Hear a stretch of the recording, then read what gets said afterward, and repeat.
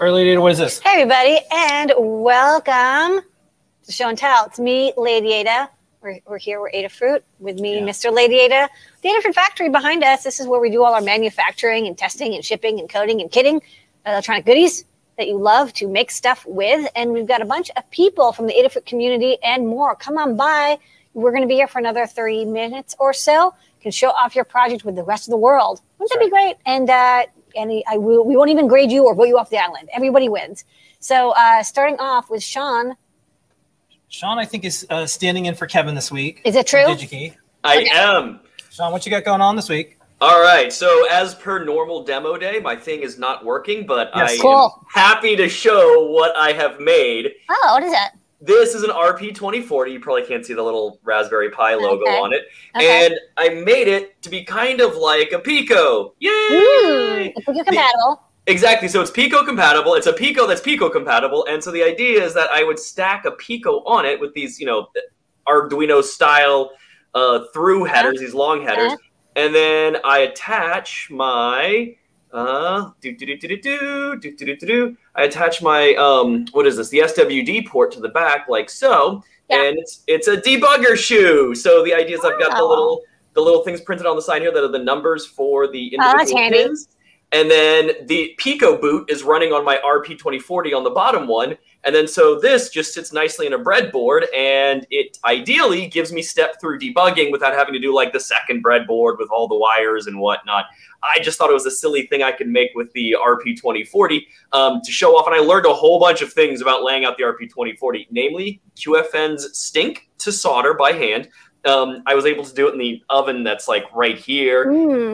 All sorts of bridged connections, came by with the hot air, tried to refix it. So I learned how to do QFNs, which was fun.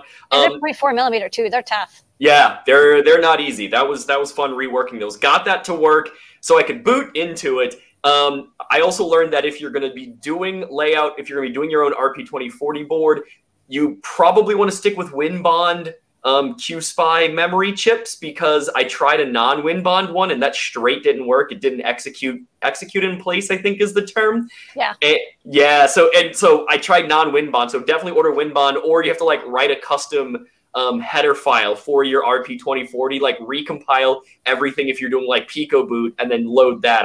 That was like a future project. Tried the generic 03, but this is like the first thing Scott and I, like when we were doing RP2040, we're like, oh, this is going to be really confusing for people, because it's where that you would program a microcontroller and it doesn't start. Like, no, here's a new thing that you have to deal with when you're doing like development on top of everything else. All right, quick question, Sean. So you called this a shoe or a boot? Because this is, there's shields, there's hats, there's fats, there's wings. This goes on the bottom, though. So it goes on the bottom. So are we calling it? Is it a shoe? Shoe. I called it shoe. Shoe. Okay. So what if it went on top, though? What if it went on top of the Pico? Do you have a what are we referring?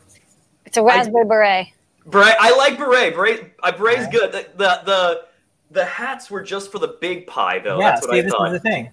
And I didn't want to. Sorry. No, naming started. So this is a shoe, not a boot. It's a shoe. The reason I didn't go with boot is because if you type in Raspberry Pi or Raspberry like Pico boot, that is something that's a different thing on the internet. No, you had other choices. You had slippers, sandals. Yeah, flip-flops. That got to stay away from that. But that's good to hear. We can refer to this chat as one of the first times folks were calling what the thing goes underneath. Right now, it's a shoe. I'm calling it a shoe. It's a shoe. Because eventually someone will ask, will be like, why is it called this? It's like, well, here's a URL. Time-coded URL on Show and Tell. All right, got anything else, Sean? The only other thing, the reason it wasn't working is I'm running into USB issues. So if anybody has any pointers, please let me know in the chat, or if you want to go to the video, it's DigiKey's YouTube channel where I talk about how I made it. It's a longer video. I went into like all the design decisions and whatnot. USB is just straight not working. Sometimes it works on a good day when it's not cloudy outside. Like it enumerates on my computer, and then today it's just like, no, device descriptor failed. I'm like, well, make sure nothing's connected to pin 15, because that's used for USB. Pin 15? Yeah, I don't think so. It's everything. Okay. Nothing should be connected except for like the SWD and UART pass-through. Well, just check it, and then make sure you don't have another RP2040 already plugged in, because you can't have two plugged in at the same time. And then looking at my desk. which might not work. And then second, check your crystal oscillators and your resistors, your inline resistors. Should be 22 ohms. Yeah, that sounds right. I'll have to I can probe them again and check them. But I got it to work a couple of times for the video, and now it's just not working tonight. It's cloudy outside. So, no, that's good. I'll go through that list and check them. So thank you. All right, good luck. And thank you. I'm looking forward to when you work on the next shoe, because then you can say, oh, the next shoe just dropped. Oh. I got to get under. Okay. Bye. All right. I feel like the hook comes right by. Scott, what you got going on? Okay, Scott. Hello, can you hear me? Hello. Yes. So I don't do a lot of JavaScript and HTML, but web Bluetooth, now that I've got file transfer stuff checked into CircuitPython, it's now a question of like, how do we actually get files over there? So we know web Bluetooth is interesting just because Chrome has it and is everywhere. In particular, Chromebooks and Android as well has web Bluetooth support, I think. So I've been playing around with web Bluetooth. This is my proof of concept demo. So what I've got here is I've actually got, wrong camera. I'm using my cat cam. I've got this clue here. It's running CircuitPython super latest on the code that's not even checked in, but it's battery powered, so it's not even connected to USB. But on my test page here, I can say request Bluetooth device, and it doesn't show anything. So I'll hit cancel, and I know you can't see that. But then after that, I can hit this connect to Bluetooth devices. So now it's connected. It's discovered everything. And if I hit this bond button, what it does is it connects up to all the file transfer stuff, and then it actually loads code.py. So this is the code.py as off of the device itself. I'm not sure why there's nulls here. No. So I'm going to have to figure that out. Little mini nulls. But what I can do is if I type like print, it's starting to try to write the files back to the device. I just haven't debugged it, why it's not working yet. So this is cool. I like that. I know that if you can get the workflow to be as smooth as USB, it could be so fun to have a wireless Bluetooth CircuitPython or Wi-Fi device, and you're like typing code to it, and as you save the file, it instantly uploads and it runs it. I mean, like that is that's what I love so much about CircuitPython. It's so fast to develop. Right. And so what I have now you have to do USB stuff. Like Sean, his problem is solved. USB cable. Who cares? You don't need it. Yep. Exactly. Although the RP2040 doesn't have BLE. But the way that I have this working is that every time you change the text, it waits like half a second or 750 milliseconds, just like CircuitPython would, and then gathers all those changes and sends those off to the device. So it should feel relatively similar and hopefully just as good. All right. Only thing that's missing is image magic. Somehow got to get that involved. Well, I want to do the serial REPL stuff too, so I'm going to get some serialing stuff coming out as well. Okay. And Scott, you're doing a deep dive this week? Yes, I'm taking days off next week, so I will be around on Friday. Okay, everyone tune into Scott's deep dive. You're going to be showing this off? Maybe? Yeah. Okay. Yeah, hopefully it'll be working. If you want more Scott, Friday, deep dive. Yep, 2 p.m. Pacific. All right. Bye, no. Bye, Scott. Okay. You're a little friend. No friend. All right. Now, Pedro, what you got going on this week? Hey, what's up, folks? So this week we got inspired by the fun little keycap here. We thought it'd be a cool idea to see if we can make this into a keypad and just like instead of a single key. So here it is. It's not many keys, right? We have 4 keys, but we thought it'd be fun to make it into a kitty paw shape. And Lamar, you said, yeah, you can build that under what condition if you get Liz to do the party parrot. So we set it up as kind of 2 things. It can be a USB keypad, but it can also do MIDI, and you can just really easily change it in the code. So I thought it'd be fun to kind of do a little dancing parrot, right? Yeah. Okay. My hands are covering it, but you get the idea. Right? Really fun display, and it's running off of the Cutie Pie, which was running the RP2040, and it uses just about all the pins because it's a SPI connection, so there's like 8 wires for it, but it works really well for it. So if folks want to make a maybe the cutest keypad, I might be a little biased on that, but it's you pretty can cute. And it's all 3D printed. We got snap fit parts that all snap fit together. And okay. Type 2 of the characters so the party parrot goes back and forth. What's that? Just type on 2 of them so it goes back and forth. Yeah. Now we're talking. We gotta do the boots and pants. It's super fun. Check it out. I learned a lot actually on the SnapFit stuff, so I'll probably do a little bit later on this one. But you can check out the Learn Guide. It's up there right now. Boss Lady approved. Okay, and then your speed up this week on Ask an Engineer. Excellent. Pokeball. Yep. Nice dragons on your shirt. Thank you. Yes, apparently they're from Sleeping Beauty. Is there? If you knew. If you have someone on staff who's a dragon expert, which we do. If you do. Okay. All right. All right, so Let's go to Jeff, what you got going on? Oh, I love you guys. You're the greatest. So I've been working for the last couple weeks on cameras. It all started with the OV7670 on the Grand Central, but we've now brought it onto 2 other platforms. We can do the RP2040. I don't recommend assembling it like this, but you can if you need to. And the newest edition is on the ESP32S2. This is actually live running a test pattern. ESP32S2, including this board with a dev kit called Kaluga, which we chose because it has the camera connector built right in. And if you were watching closely, you would see that there were kind of 2 different styles of camera.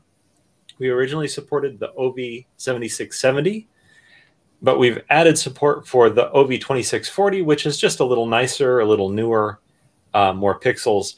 So it's been fun adding support for these parallel capture peripherals and a little less fun debugging the initialization code for these, but it seems to be working pretty good. We've got a guide on the Learn system, and as always, we'd love to see what you do with when you hook up these cameras to CircuitPython. I'm also looking, I like that you did a really good job abstracting away the camera init from the camera code, because it means that there's only new cameras coming out. Right. You know, a lot of code is like so hard coded to like this, it has to run the H1M11. And it's like, no, you can run, you know, any number. There's new cameras and new ink displays coming out by the hour. Every day, I know. So just for okay. To support another camera, there's all that you have to write is a CircuitPython library, you know, in Python to do the I2C configuration.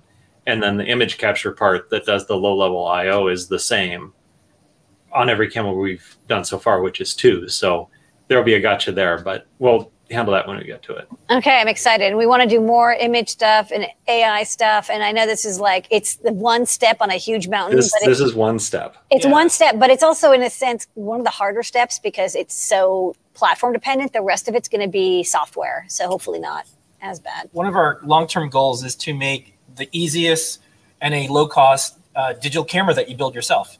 So imagine that. You build your own camera, and it's CircuitPython powered. So that is it's one of the goalposts for this. And Jeff Blair is our star kicker. Well, Phil B also gets big credit for doing the initial 7670 code. So that got me kickstarted on this. Yeah. On the shoulders of giant dragons. Giant dragons. Right. Thanks so much, Jeff. All right, you're welcome. Good night. Hey, thanks. Have a great weekend. Brent, you just launched a beta of something. Yeah. Yeah. What is secretly around now? We've been secretly working on, but not really secretly, we post on our blog and we show videos. It's kind of not very secret. It's not very secret, but it's kind of secret. We've been working on a new service for Adafruit.io called Whippersnapper, and now it's in beta, which is really exciting. Ooh. Which means if you have one of these 3 boards or a Metro ESP32S2 that I'm going to work on support for tomorrow, you can actually participate in the beta by DMing me on Discord, and you need an Adafruit.io account. Okay. So, like, what this is it's a no-code interface for Adafruit.io. So, like, the Funhouse has a light sensor, and I have it plugged in over here. And if I click light sensor and click create component, it immediately sends the value every 30 seconds to Adafruit.io, which is really neat. That was it. That was done. That was it. Like, the component is dynamically configured. Oh, turn it over so that the value goes to 0. Yeah. Turn it over. Turn the board over. The board over. Okay, so in like 30 seconds. 6672 right now. Okay. It's below the screen, right? Oh, I think I put my finger over it. Okay. And I bridged something. Hold on. All right. Live demo. It's offline. That's a good demo. Yeah. You want to show how when it disconnects, it goes offline. Yeah, so it goes offline and then it reconnects. Yeah. And it should send a new value. These are all things that we worked on. Like, what if you accidentally disconnect it? What if the sensor? All right, now it's off. Okay, so we have to wait 30 seconds for it to update, right? We should. Okay, so you now it's 4467. Yeah, so yeah, now it made it brighter. Yeah, I've somehow made it brighter by flipping it over, and also bridged the contact by accident. Okay, so that's how fast it is.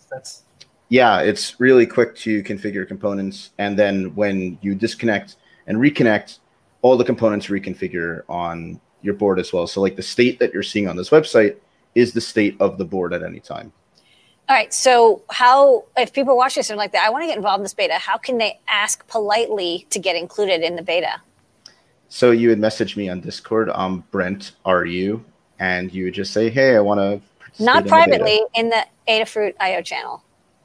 Oh, right, sorry, in the Help with Adafruit IO channel. Yes, that's right, don't DM Brent. I'm okay with it, but we could post in that channel as well. And post in the channel. At me. At Brent, or you can post in the forums. Yep.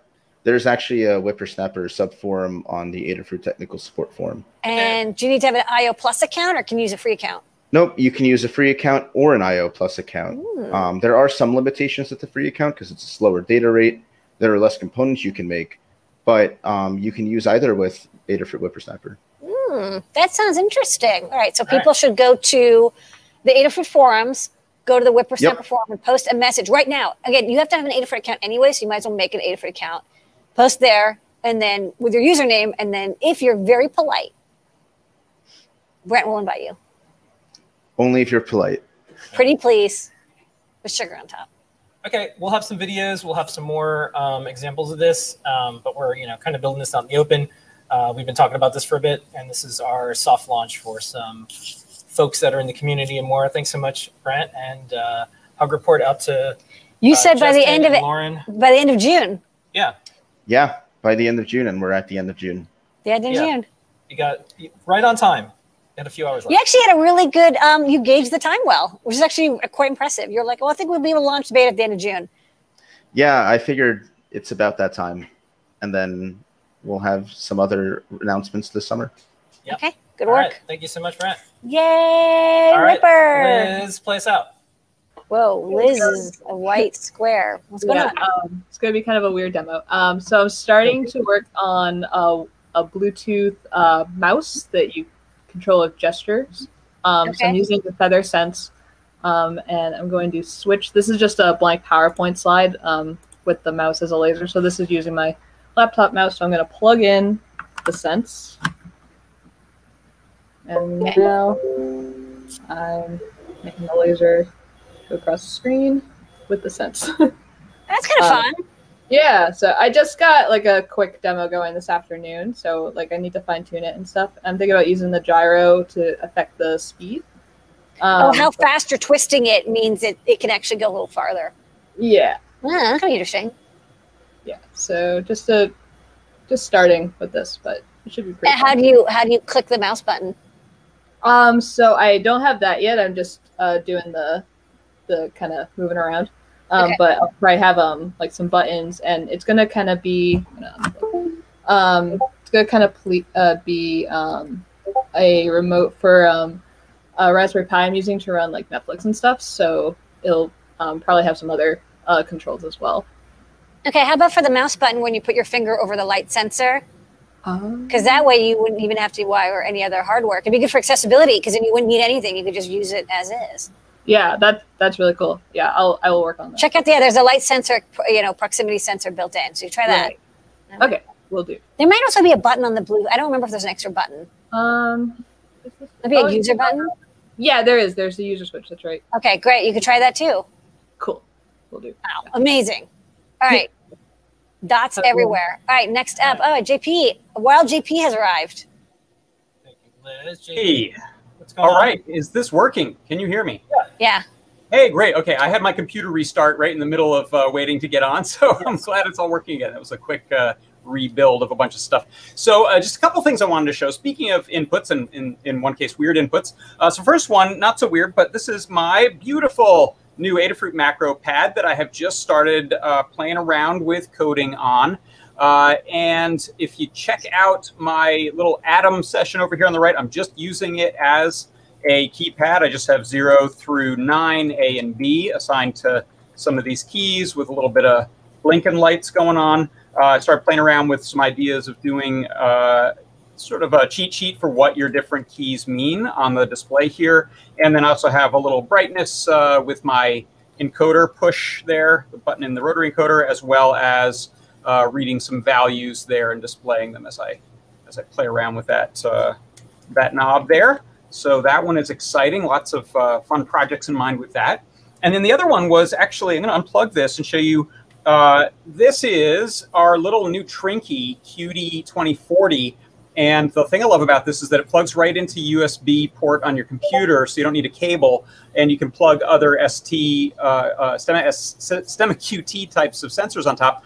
I chose to plug in my Nintendo WiiChuck accessory add-on that we have, and now this is a fully USB compatible mouse that I can plug right in by adding just that little dongle basically to the end of the existing product there. So with that plugged in, if I swap over to Photoshop real quick, you'll see I'm able to use this as a mouse cursor just with the thumbstick, and I can hold the mouse button down just using the little Z button that's built right into our nunchuck. It's good for like emulators, you know what I mean? Like have it work with a Wii emulator. For sure, yeah, definitely. And you could also read accelerometer, which I'm not doing. You can read the C button. So there's a lot you can do with it, and you can use different tools. So if you switch around with keyboard shortcuts what tools you're using, you can now go and use like the paint bucket fill or whatever you want to do. So kind of an interesting way to really quickly and inexpensively make a fully custom add-on for pretty much any of these accessories. They all speak I2C. We have a library for using the WiiChuck and guitar and drums and turntables and all these different Wii accessories that are dirt cheap. You can buy them new, you can buy them used. You may have some in your garage or in your basement, and then plug them right into our little Trinky QD2040 there, which I'm super excited about. It's a neat little package. Yeah, the point of having that QT2040 was Phil and I kept coming up with Trinkies, and I was like, I actually am not going to be able to make every Trinky, so let's make a God Trinky, you know, like this is the Uber Trinky. And then the Super Trinky, and then you can plug any QT breakout that we have. And because like this is a good example, it's like it would have been cool to make a Wii to USB adapter, but like you can just do this and then bolt it on and you're done. And then you get, all the programmability in the world that you want. Because sometimes these things exist out in the world as like a purpose-built thing that says, okay, you're dying to play Guitar Hero on this device, and so here's the dongle. But ours is really straightforward for coding it to, I have it actually running in 2 different acceleration modes. If I push a little bit or I push a little harder, it goes faster or slower. And you can just fine-tune it for your needs in the CircuitPython code, which is available as soon as you plug it in. It shows up as a drive. I actually did another demo. Maybe you guys are going to show it from yesterday, which is using the U2IF, which I'm really excited about because that turns the Trinky into essentially a USB bridge between Python on your computer and whatever the heck device you want to plug in over Stemma QT onto it. So it really opens up a whole ton of possibilities for you there. Yeah, I've always wanted to have it like a unified system where it's like we have one driver and the driver is the same everywhere, and it's like we're finally getting to it. Yeah, no, it's very cool. And we've had some devices that are just that bridge, but I kind of love the Trinky for the fact that it's both. It's a straight up RP2040 Qt Py type of device, but then it's also able to be used as this bridge in U2IF mode. So super exciting product. Thanks so much, JP. We'll be playing some of your videos tonight, and then don't forget, everybody, Thursday, JP's workshop. You can learn all about this. Come on by. We'll be doing some cool stuff. Yeah, macro patty kinds of stuff, I think. So, all right. See y'all. All right. Okay, thanks, everybody. That's our show. Before we go, all the shows are the same next week. It's going to be a holiday on Monday. But I put in the chat, if you're going to get an AdaBox or you want to get an AdaBox or you're worried about part shortages, and wouldn't it be great to like pre-order something that might be really cool? This is kind of the way to do that. So adabox.com, we have less than 200 slots open. We have thousands that are going out. So now is the time. If you want to support Adafruit and all the shows, this is a good way to do it too. Adabox.com. It'll be shipping next couple of weeks. And with that, thanks for making this the best half an hour of our lives every single week. The longest running and biggest show and tell online in the world. Adafruit Show and Tell. We'll see everybody next week. Thanks, everybody.